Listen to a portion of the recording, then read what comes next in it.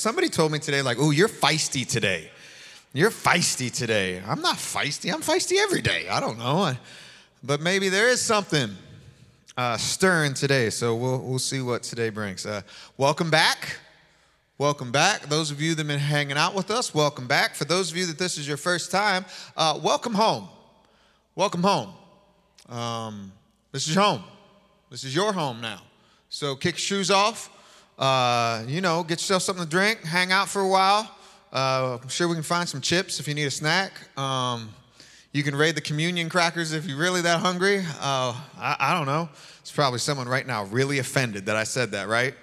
It's like, how dare they? He's going to eat the communion crackers? That's sacrilegious. Told you I'm feisty today. Think of it as if we're family, I'm your crazy cousin Eddie. All right? That's about right. That's about right. We're all just a bunch of misfits here. You're going to hear that today. For the last couple weeks, we've been in this teaching series called Made for More. It's just simply saying that how every single one of us, we're made for more, that none of us have arrived, that none of us have plateaued, that this is not as good as it gets. Like there is something more that God has in store for every single one of us, right? And so week one, we were like, hey, to step into your more, you're going to have to be strong and courageous. Week two, we said, all right, we got to be strong and courageous, and to step into your more, we're going to have to take a step even in the face of uncertainty and fear. And today I just want to offer humbly what I actually think is at the heart of our more for every single person. And I know that may be presumptuous, but hang with me because our more, I believe, will always be connected to us becoming more like the person that God created us to be, i.e., in the image of God, in the likeness of Christ. And so as long as we are on this side of heaven, that we are in a perpetual state of becoming more like Jesus. And at the heart of Jesus and all that he was and all of his teachings was what? It's not a trick question, Lou. Okay? Lou's in the front row. Never sit in the front row. You're in the splash zone, all right? That means I call you out. You need to have answers ready, even if they're wrong, all right? So like at the heart of Jesus' teachings was what? When he was backed into a corner and he said, hey, what was the greatest thing? What's the most important thing? Jesus responded with love. Yes, love. Love the Lord your God with all of your heart, soul, and mind. Love people. Love your neighbor as yourself. Love is at the core of the more that we have been invited into. A radical love that can redefine any reality and restore any reputation. The story that we're going to talk about today in Joshua 2 is about a woman who has lived a life that she has a reputation that may need to be restored. It's a woman named Rahab. And we find this story in the book of Joshua. It's in the Old Testament. And in Joshua 2, chapter 2, we find this person, Joshua, who's just been appointed as the new leader of God's people. And he's about to cross the Jordan River. We talked about that last week, accidentally, on purpose. And Joshua is about to lead his people into what God has promised them. We'll talk about that next week. But before he does that, we find this story of Rahab. This is Joshua 2, verse 1, says this. Then Joshua, the leader of God's people, he secretly sent out 2 spies. He instructed them, scout out the land on the other side of the Jordan River, especially around Jericho. That was the city that they were about to seize. And so the 2 spies, they set out and came to the house of a prostitute. Woo-hoo, earmuffs. For anybody who ever saw that movie that I won't name that is not Jesus friendly, but I've never watched it. So earmuffs. So they came to a house of a prostitute named Rahab, and they stayed there that night. Why did they stay there? I don't know. And anybody who says they do know, no, they're just making it up at best, right? There's conjecture. There's well, it was God's will that they stayed there, right? Or it's because she lived in a house that was in the wall of Jericho, and so it was a way to go in between Jericho. It's like, okay, sure, you're making that up, but that's fine. Nobody knows exactly why they stayed there. Why did two men go stay at the house of a prostitute that night? I don't know. Maybe there wasn't any rooms available on Airbnb. I don't know. I don't want to assume anything either, so let's not assume. We're just told that they stayed there.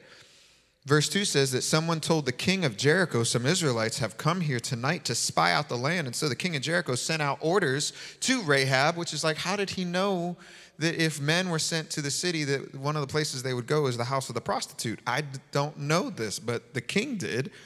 And so the king sent Jericho, sent these spies, or his men to Rahab's house, and he sent this message.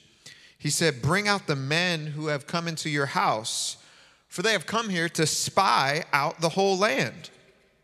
Verse 4 says that in the midst of this, that Rahab had hidden the two men.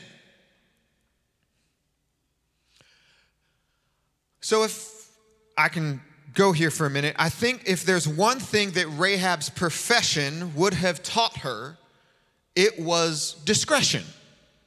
I think that's fair, right, Alan? Discretion, right? So she may not have lived the most holy life, right? But she knew how to hide men.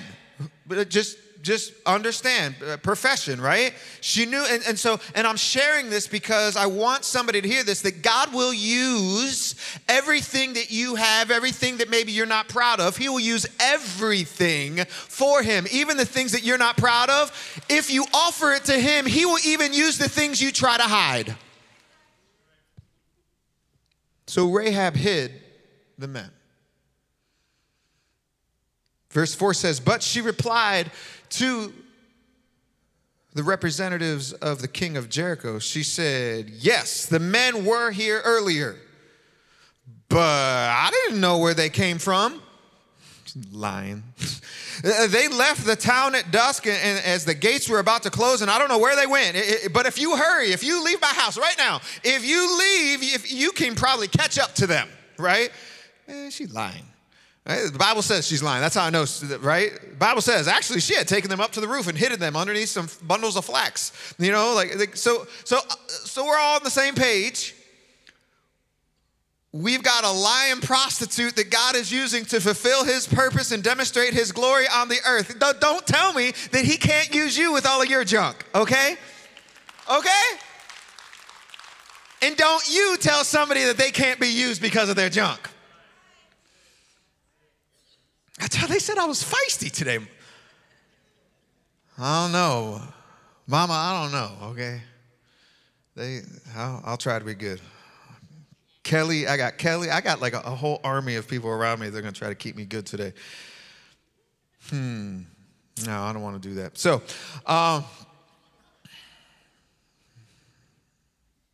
the king's men, they actually bought the lie, all right? And so they do. They buy the lie. They chase after the spies, They go off looking for them. And verse 8 says that before the spies actually went to sleep that night, they're hiding up on the roof. Before they went to sleep, Rahab went up to the roof to talk with them. And she says, look, I know the Lord has given you this land, Jericho. And she says, all of us in Jericho, we're all afraid of you. Everyone in the land is living in terror.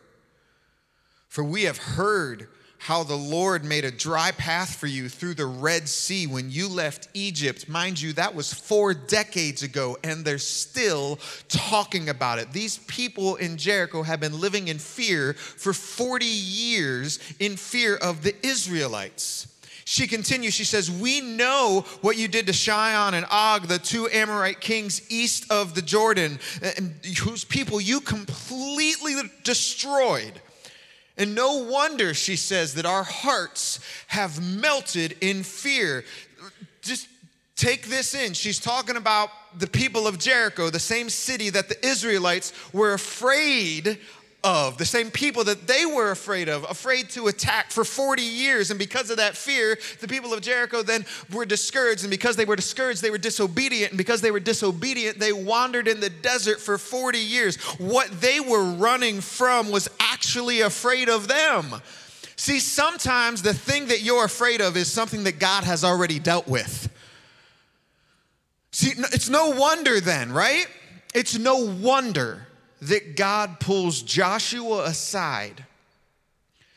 And he pulls him aside and he tells them, hey, before this next season of leadership starts, Joshua, I need you to hear one thing. Be strong and courageous. Don't be afraid. Don't make the same mistakes. Don't be discouraged. I already dealt with them. You are not fighting for victory. You're fighting from victory. The battle is already won. Listen, somebody, like whatever it is that you're walking through right now, be strong and courageous. Don't be afraid. Don't back down, because the thing that you're afraid of is something that God has already dealt with.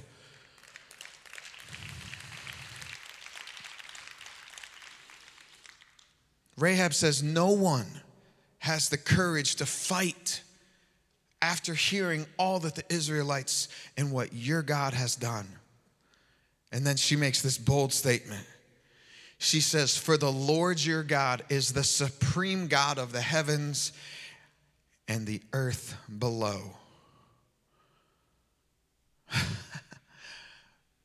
Rahab was a Canaanite woman, but like she was not, and she had a certain profession, and she was not a follower of Yahweh, the one true God, but she saw God for who he was. She didn't have her theology right, but she was able to see God for who he was. And with that, she took a huge step of faith. Even though she was a woman who had a reputation.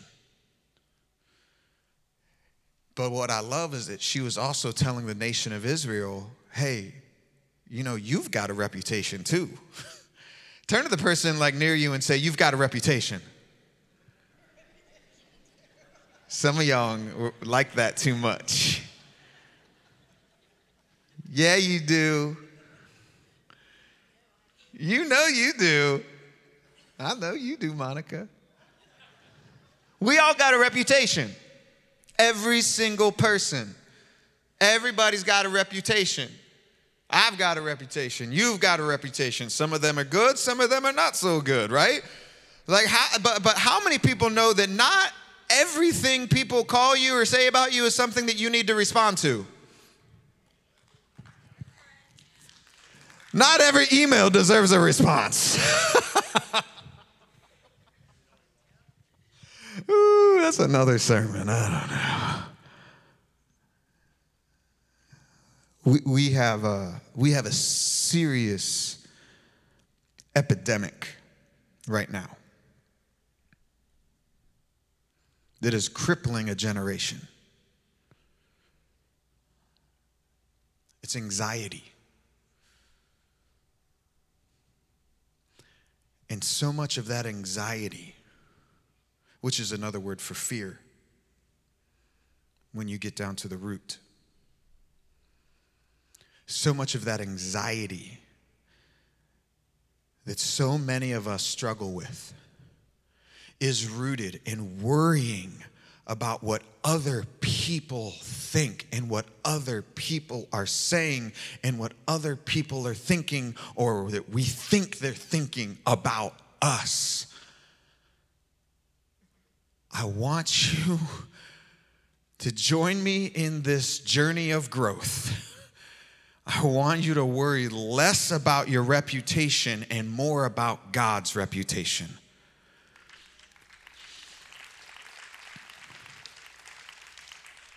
See, he has a reputation too, right? Like he's got a reputation too, right?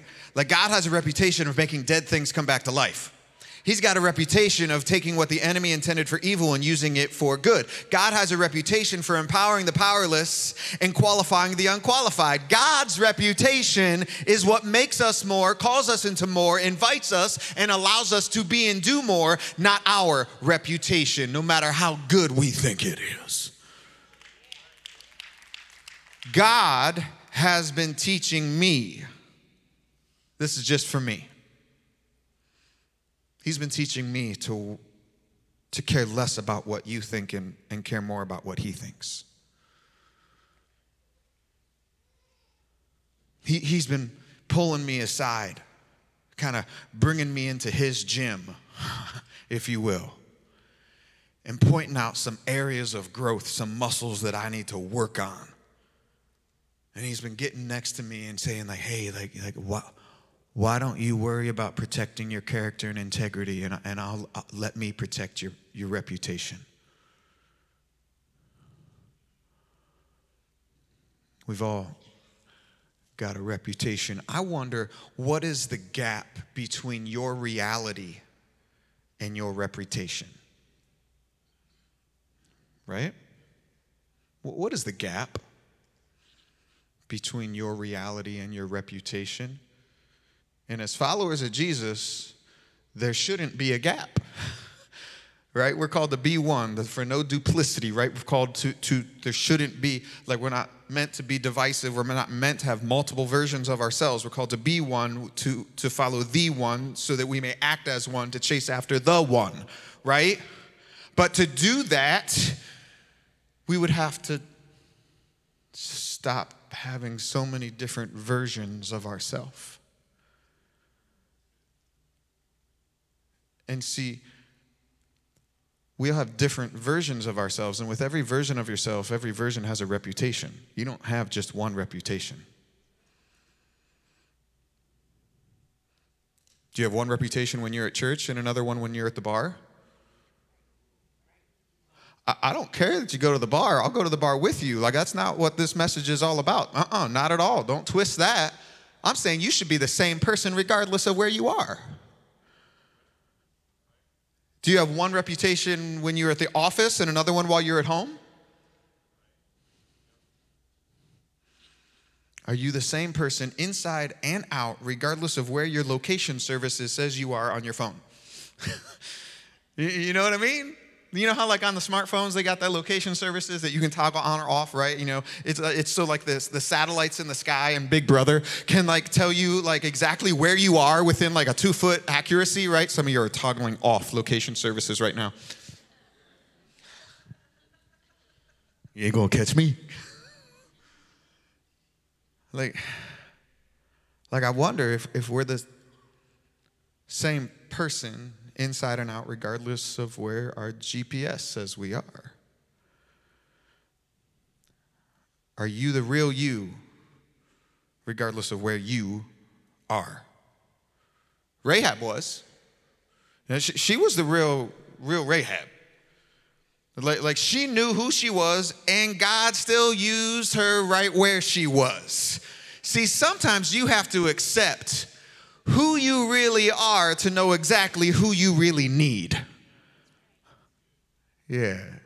That's the first step, ain't it? I have to accept and acknowledge who I really am to know who I really need. See, family, God already knows the real you, regardless of which you share online or in the grocery store. He already knows. He already sees you. And he's not looking at all the stuff out here and the stuff we put, he doesn't see that, right? Another book in the Old Testament, 1 Samuel 16, it says that, God says, hey, I don't see things the way you see things. People, all the way back then and all the way right now, people will judge you by your outward appearance, and that ain't never changed, and they ain't never gonna change. They're gonna judge you by all the stuff you post and all that and your outward appearance, but I, the Lord, I look at your heart. God isn't impressed That's it. That could be a sermon right there. He's not impressed. He's not impressed by your outward appearance. He's not impressed by your properly, perfectly filtered selfies or how many followers you have on Insta. He's not impressed by your exaggerating fishing stories, regardless of how big the fish keeps getting. He's not impressed. He's just waiting for us to be honest with ourselves and honest with him. Rahab's reputation didn't limit what God would do through Rahab because he saw her heart. A heart that was courageous enough to step out in faith and step into a new reality. This is what Christ is inviting each of us to do. To step out in faith, to be courageous, to not worry about your reputation.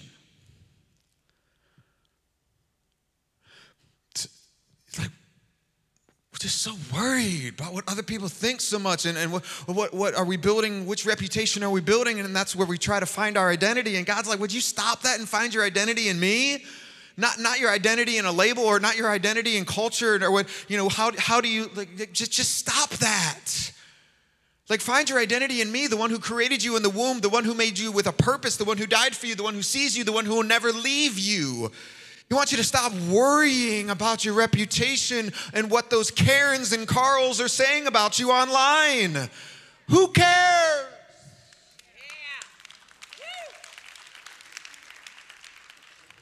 Stop reading the comments. Stop worrying about what those millennials are saying. The same millennials that are living in the basement with their mommy and daddy, right? They're filled with conspiracy theories. And filled with all these, the end is near. Filled with all this, I know better. Who cares? Let them, keep all that crazy on lockdown. They've got that. Focus on you. Focus on the new reality that Christ is trying to invite you into. Note takers, here's the deal. Get your thumbs and pens ready. God is inviting you into a new reality, to ditch your old reputation and to build a new reality. You have to rap. R-A-P. Who's with me? Come on. You only get one shot. Do not miss your chance to blow, because opportunity comes once. Not that type of rap. I'm really mad at you, Sam. I thought you were going to drop the beat on me. You got to lose yourself in the moment. You own it. You better never. So, listen, not that type of rap.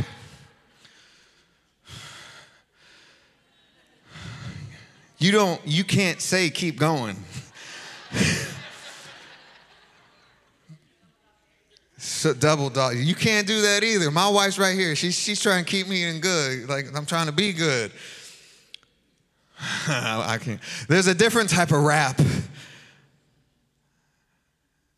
that is actually how we step into our new reputation, and it's building a new rap sheet. You do realize that you have a rap sheet. Every single one of us has a rap sheet. I got a rap sheet. Where are all my honest people in the room? I see you. Yeah. Honest people in the room. Got some rap sheets?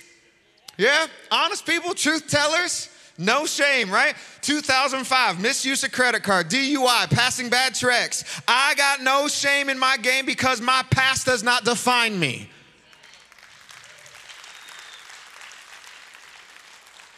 Because of Christ, your past reputation does not control your present or future reality. The enemy, or anyone for that matter, who is trying to use my past to discourage me or discourage you, is like trying to rob a house that I lived in 17 years ago. I don't live there anymore, boo-boo. That ain't my stuff. I've got a past, you've got a past, we've all got a past, we've all got a rap sheet. And Jesus is saying, hey, I'm offering you a new rap sheet. I'm going to let you build something new, right? And your rap sheet may look different than mine, right? Your rap sheet may not have misuse of credit card. It may not have prostitution like Rahab's. It may have things like lied to third grade teacher, Mrs. Shanahan, right? I don't know. Sorry, Mrs. Shanahan, if you're watching. That actually was my third grade teacher. Hi. What's on your rap sheet? Like cheated on the bar exam. I don't know.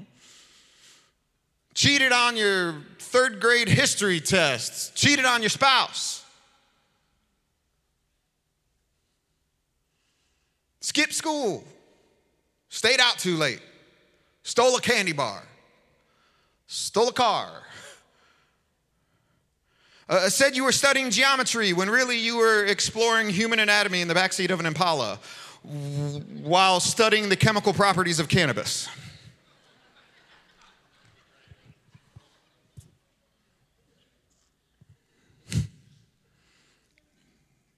Some of you are like, wait, that's on my rap sheet? But that's from the earth. God put that there.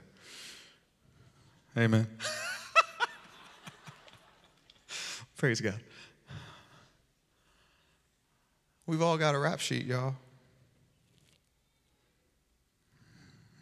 But there, and like some of them are thicker than others, but Jesus is saying, I'm inviting you to trade in that old rap sheet for a new one.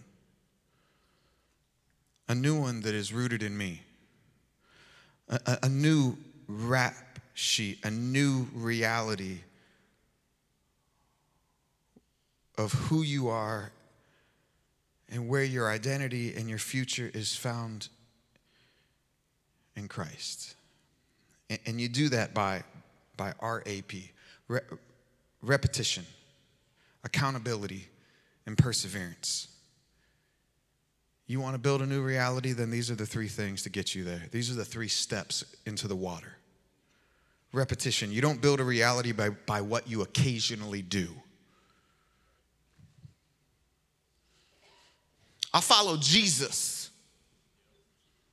Oh, really? For like an hour a week? That's funny. Tell me more about all the other hours of the week that you kind of don't look like you're following Jesus. You don't build a reputation by something you occasionally do, but by continually striving to do and be and say the next right thing, the next God thing, over and over and over and over and over again, repetition, regardless of the internal or external circumstances.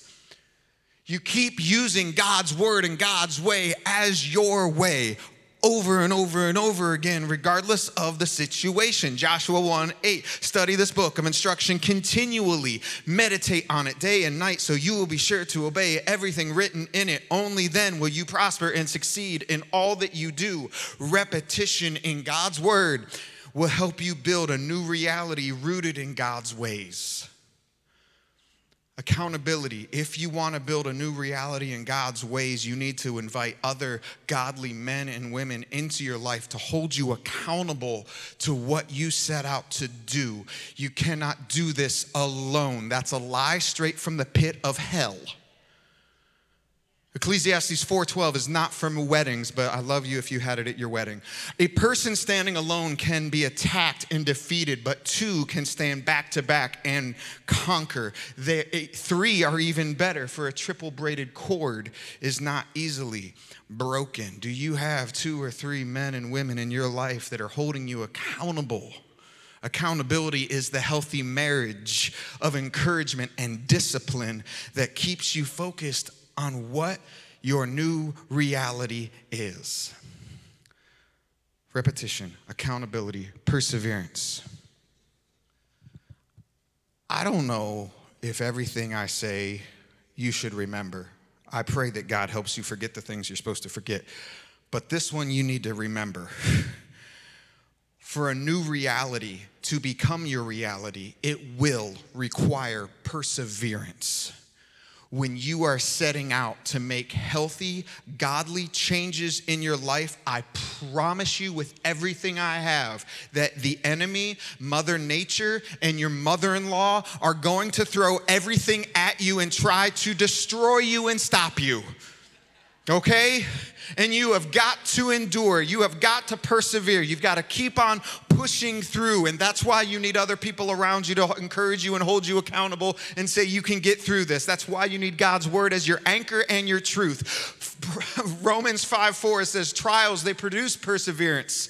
So guess what? I'm going to consider it pure joy, right? That's what James says later. I'm going to consider it joy when I have the opportunity to go through trials, because then Paul says trials produce perseverance. Perseverance produces character. Character produces hope, and hope does not disappoint. It does not. Hope Man, hope is that thing that I can still keep doing this even though the world around me says I can't. Hope says I can.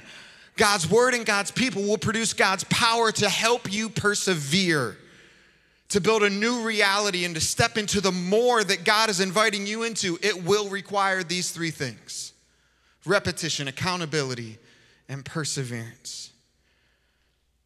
And see, what's crazy, to bring this back to Rahab, because y'all were like, how do you get that far off of Rahab? Lori, I heard you. All right. When you do that, you're going to realize something. When you do that, you're going to realize something that Rahab realized. That there is nothing you can do to disqualify you or dissuade God from using you for his glory and for his kingdom advancement. You will walk in peace and grace and not worry and anxiety. You'll stop trying to prove yourself. You'll walk in freedom. It's the reality that Rahab knew. It's what she figured out. I was talking to our friend Andrea. She's got some things to say about. She's got a reputation, I'll say it that way. She's got a reputation for doing some incredible work in Price Hill through Weightless Anchor, bringing hope to women trying to survive on the streets. And I said to her, hey, I'm talking about Rahab this weekend, and I know you hate the word prostitute. And she does, because it's a label of oppression that is placed on real people with real stories. And so I said to her, like, I'm talking about Rahab, and I know you hate the word prostitute, so what word would you use, right? And she said, well, you know, if I know the person that we're talking about, well, then they're just my friend. So I call him my friend. I don't slap a label on him. That's just my friend who's out there and they're struggling. That's my friend. But she said, you know, if I don't know them, then I'm just like, well, you know, I just say they're a sex worker. And I thought that was kind of curious, right? Like a steel worker, a construction worker, a sex worker. Like, oh, okay. That makes sense. That's their trade, so it's a trade. There's a trade craft, and yeah, okay, sex worker. Okay, so our friend Rahab, the sex worker, has a reputation. She's been living in a way that is not holy or healthy, right? But God, everybody say, but God steps in and invites Rahab into a new reality and uses our courageous, lying friend, the sex worker, to help his mission and help his people step into the more that God has promised them. Not after Rahab had been fully restored and redeemed, but in the midst of her unhealth, God uses her because God sees our heart, not just our habits. Verse 11, Rahab says this, says, the Lord your God is the supreme God of the heavens above and the earth below. Now swear to me. My goodness, this woman has, I can't say that, can I? So I'll just say she has courage. Now swear to me by the Lord. She's talking to, right, the spies, like soldiers. Now swear to me by the Lord that you will be kind to me.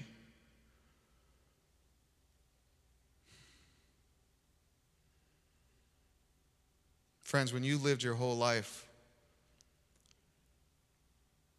going through some things and being treated a certain way, and being called certain things, and being labeled, and people using and abusing you, she's just looking for somebody to be kind to her.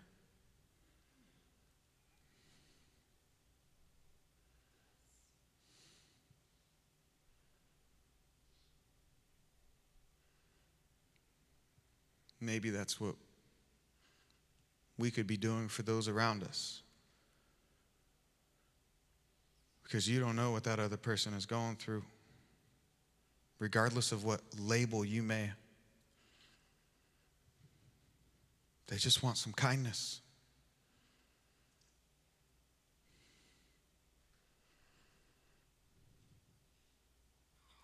Rahab is the epitome of strength, the epitome of strong and courageous. She goes down in history, in like the hall of faith in our Bible. In Hebrews, there's a hall of faith, right? The heroes of our faith. She's one of two women listed. Rahab, the sex worker.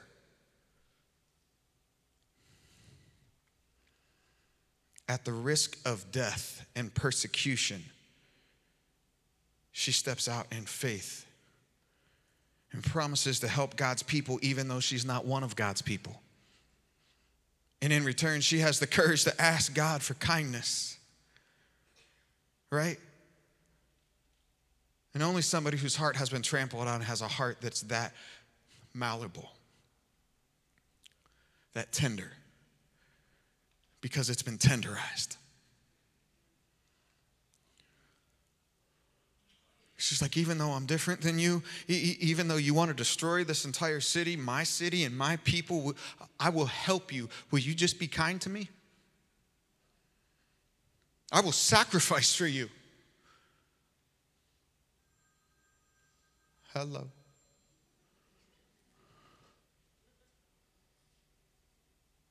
See, our friend Rahab gets the heart of the gospel without ever hearing the gospel.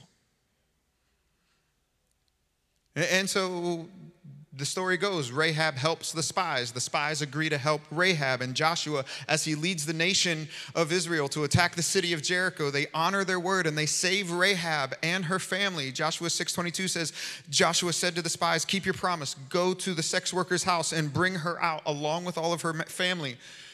And the spies, they go and they bring out Rahab and her father and mother and brother and sister and all the family, and they are now saved. And they moved her whole family to a safe place near the camp of Israel. Don't miss this. Joshua invites her and her family into a new reality that stems back from her courage and faith, stepping out even in the midst of persecution and fear. He says, hey, come here. I want you to set up camp with us now. You're a part of this community now. I'm going to restore your name. I'm going to restore your family. You're with us now. Rahab doesn't have to live in the shadow of her past because her new reality casts a shadow on her old reputation.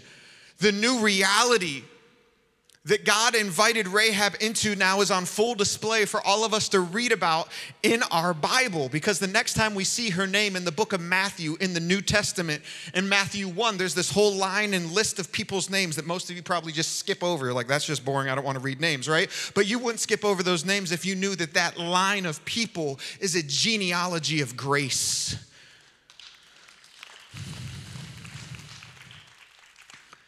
It's literally the family tree of our King, Jesus. And when you look at Matthew 1, verse 5, it says this: Salmon was the father of Boaz, whose mother was Rahab. What do you notice? Aside from the fact of some dude having the name of a fish,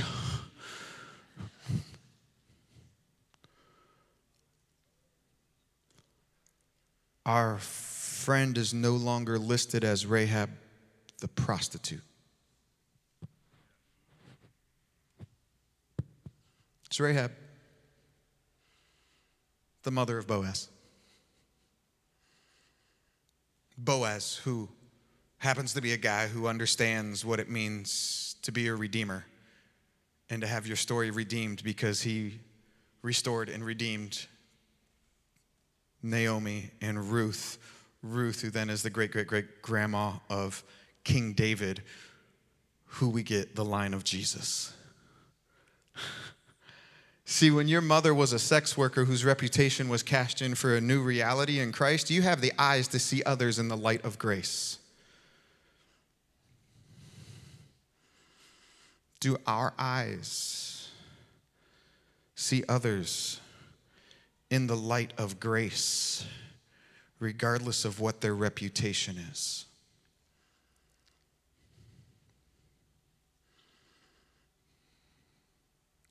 Regardless of how right or not right they may be, do we see them in the light of grace?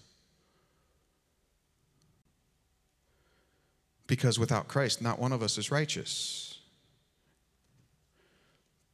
But why are we then so quick to be the ones to throw stones?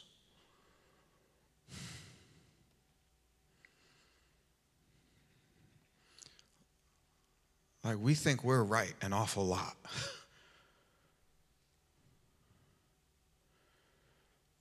And see, Jesus was the only righteous person, right, to ever truly, truly holy, righteous person to walk the earth. He was the only person who actually had the authority to throw stones, right, to condemn.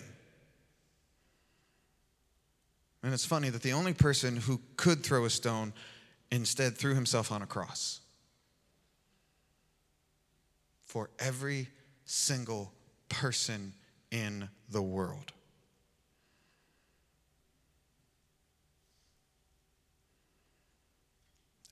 Every single person. You know the person that you like condemn on Facebook because of the choices they made? Yeah, he hung on a cross for them. Those people, and I've got those people. I am getting so tore up and convicted on this. I've got those people. You've got those people. Those people, right, who make those choices. He died for them and invites them into a new reality in him. So why are we throwing stones at them? Like shouldn't we take note? Take note and reflect on our posture towards others. Like when the one who we claim to follow has a family tree that is filled with adulterers and prostitutes and sinners and people with all sorts of bad reputations. Like, of all the family trees that Jesus could be a part of, was this a coincidence? No, it's not. Jesus takes bad reputations and turns them into beautiful realities. And if Jesus' family tree is filled with people who were marginalized and oppressed, and Jesus spent then his earthly life redeeming those who were marginalized and oppressed, then shouldn't we be spending our time building relationships and helping redeem people who are marginalized and oppressed? See, maybe the bad reputation that we need to ask Jesus to address isn't for all those people, but for our hearts.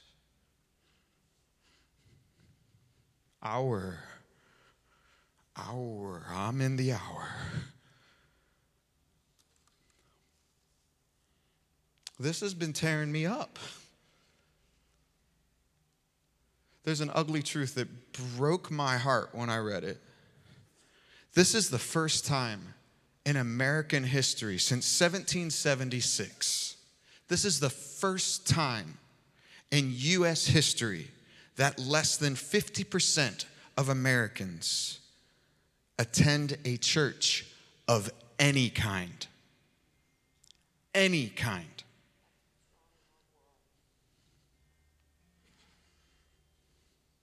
Now, I wonder why that is.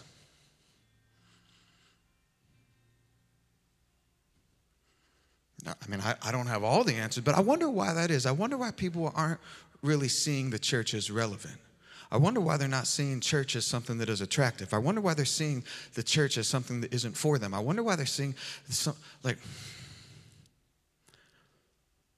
I wonder if one of the reasons is because nowadays Christians are normally known for what they're against instead of being known for how much they love and how much they show grace, compassion, mercy. Jesus said this. He said, it is by your love for one another that you will prove to the world that you are my disciples. It's by how you'll love people that you'll prove to the world that you're a part of something that they would want to be a part of too. It's by your love that you'll prove to the world. And he said that right before being taken off to go to the cross. The ultimate demonstration of love. A sacrificial love that Rahab showed. Sacrificial love is what Joshua offered, inviting her into a new reality. Love is at the heart of that new reality, of the new more that you were made for. Love is what has the power to transform reputations and new realities. Love is what will heal the hurting world that we live in right now.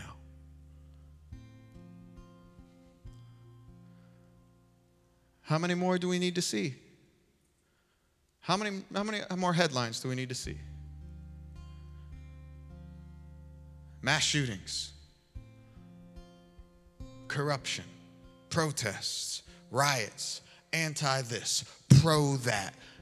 There is so much pain in our community, so many hurting people. What if then, as a community of faith, we committed to leaving behind all of our old reputations and committed to repetition, accountability, and perseverance to step into a new reality rooted in love? Committing to loving people regardless of what their stuff is. Maybe if we did that, we would actually start to see a change in the world. Maybe the revolution that is needed is a revolution of love, because love is the only thing that's going to change it. That's on us, y'all. This is on us, the church of Jesus Christ, to love God and to love people. This is on us, not the government, not a court, and not any law that they can come up with, because no law has ever been able to change the hearts of men and women. It didn't work in 1422. It didn't. 1422 BC is when Joshua was leading the people. It didn't work in 22 AD when Jesus was leading the people. And it won't work in 2022 because law couldn't save the world. Love did. For God so loved the world that he gave his only son, that whoever would believe in him wouldn't perish but have eternal life. For he did not send his son into the world to condemn it, but to save it. Don't just memorize 3:16. You better keep going to 17. He did not come into the world to condemn it, but to save it. It is by love that the world will change. When love came down, it changed everything. Love will change your reputation, and love will change your reality. So, Father, I ask that you do a mighty work in our hearts, because what we need right now is your love. I'm asking that you continue to break my heart and you break all of our hearts, that you remove our hearts of stone and replace them with a heart of flesh that is like yours, that beats like yours and breaks like yours.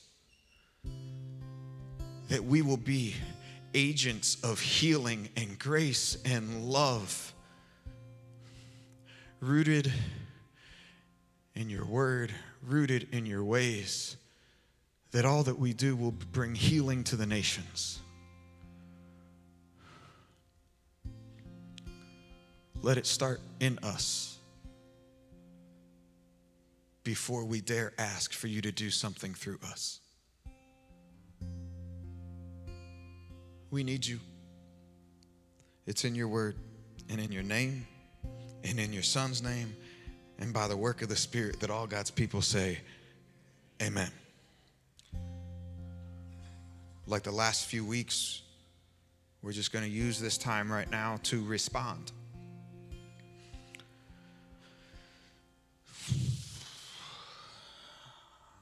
I got stuff that I need to pray about. As if you didn't already know. I'm sure you do too. So we're going to do this together. We're going to pray together. Laura's going to lead us in another song. And if you would like to pray, you can pray right where you are. If you want someone to pray with you, we're going to have people down here that'll do that. My prayer team, come on down so people can see your smiling faces. If you would like someone to pray with you, come on down. If you need to take a step of faith, a step of, man, I just need to get this off my chest, I invite you to come down during this next song.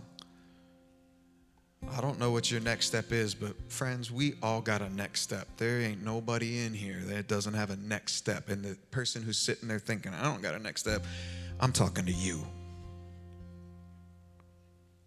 your best friend, your partner, your spouse, they'd really like you to actually take a next step. We're here to help you. We're here to pray with you. We're here to take that next step with you.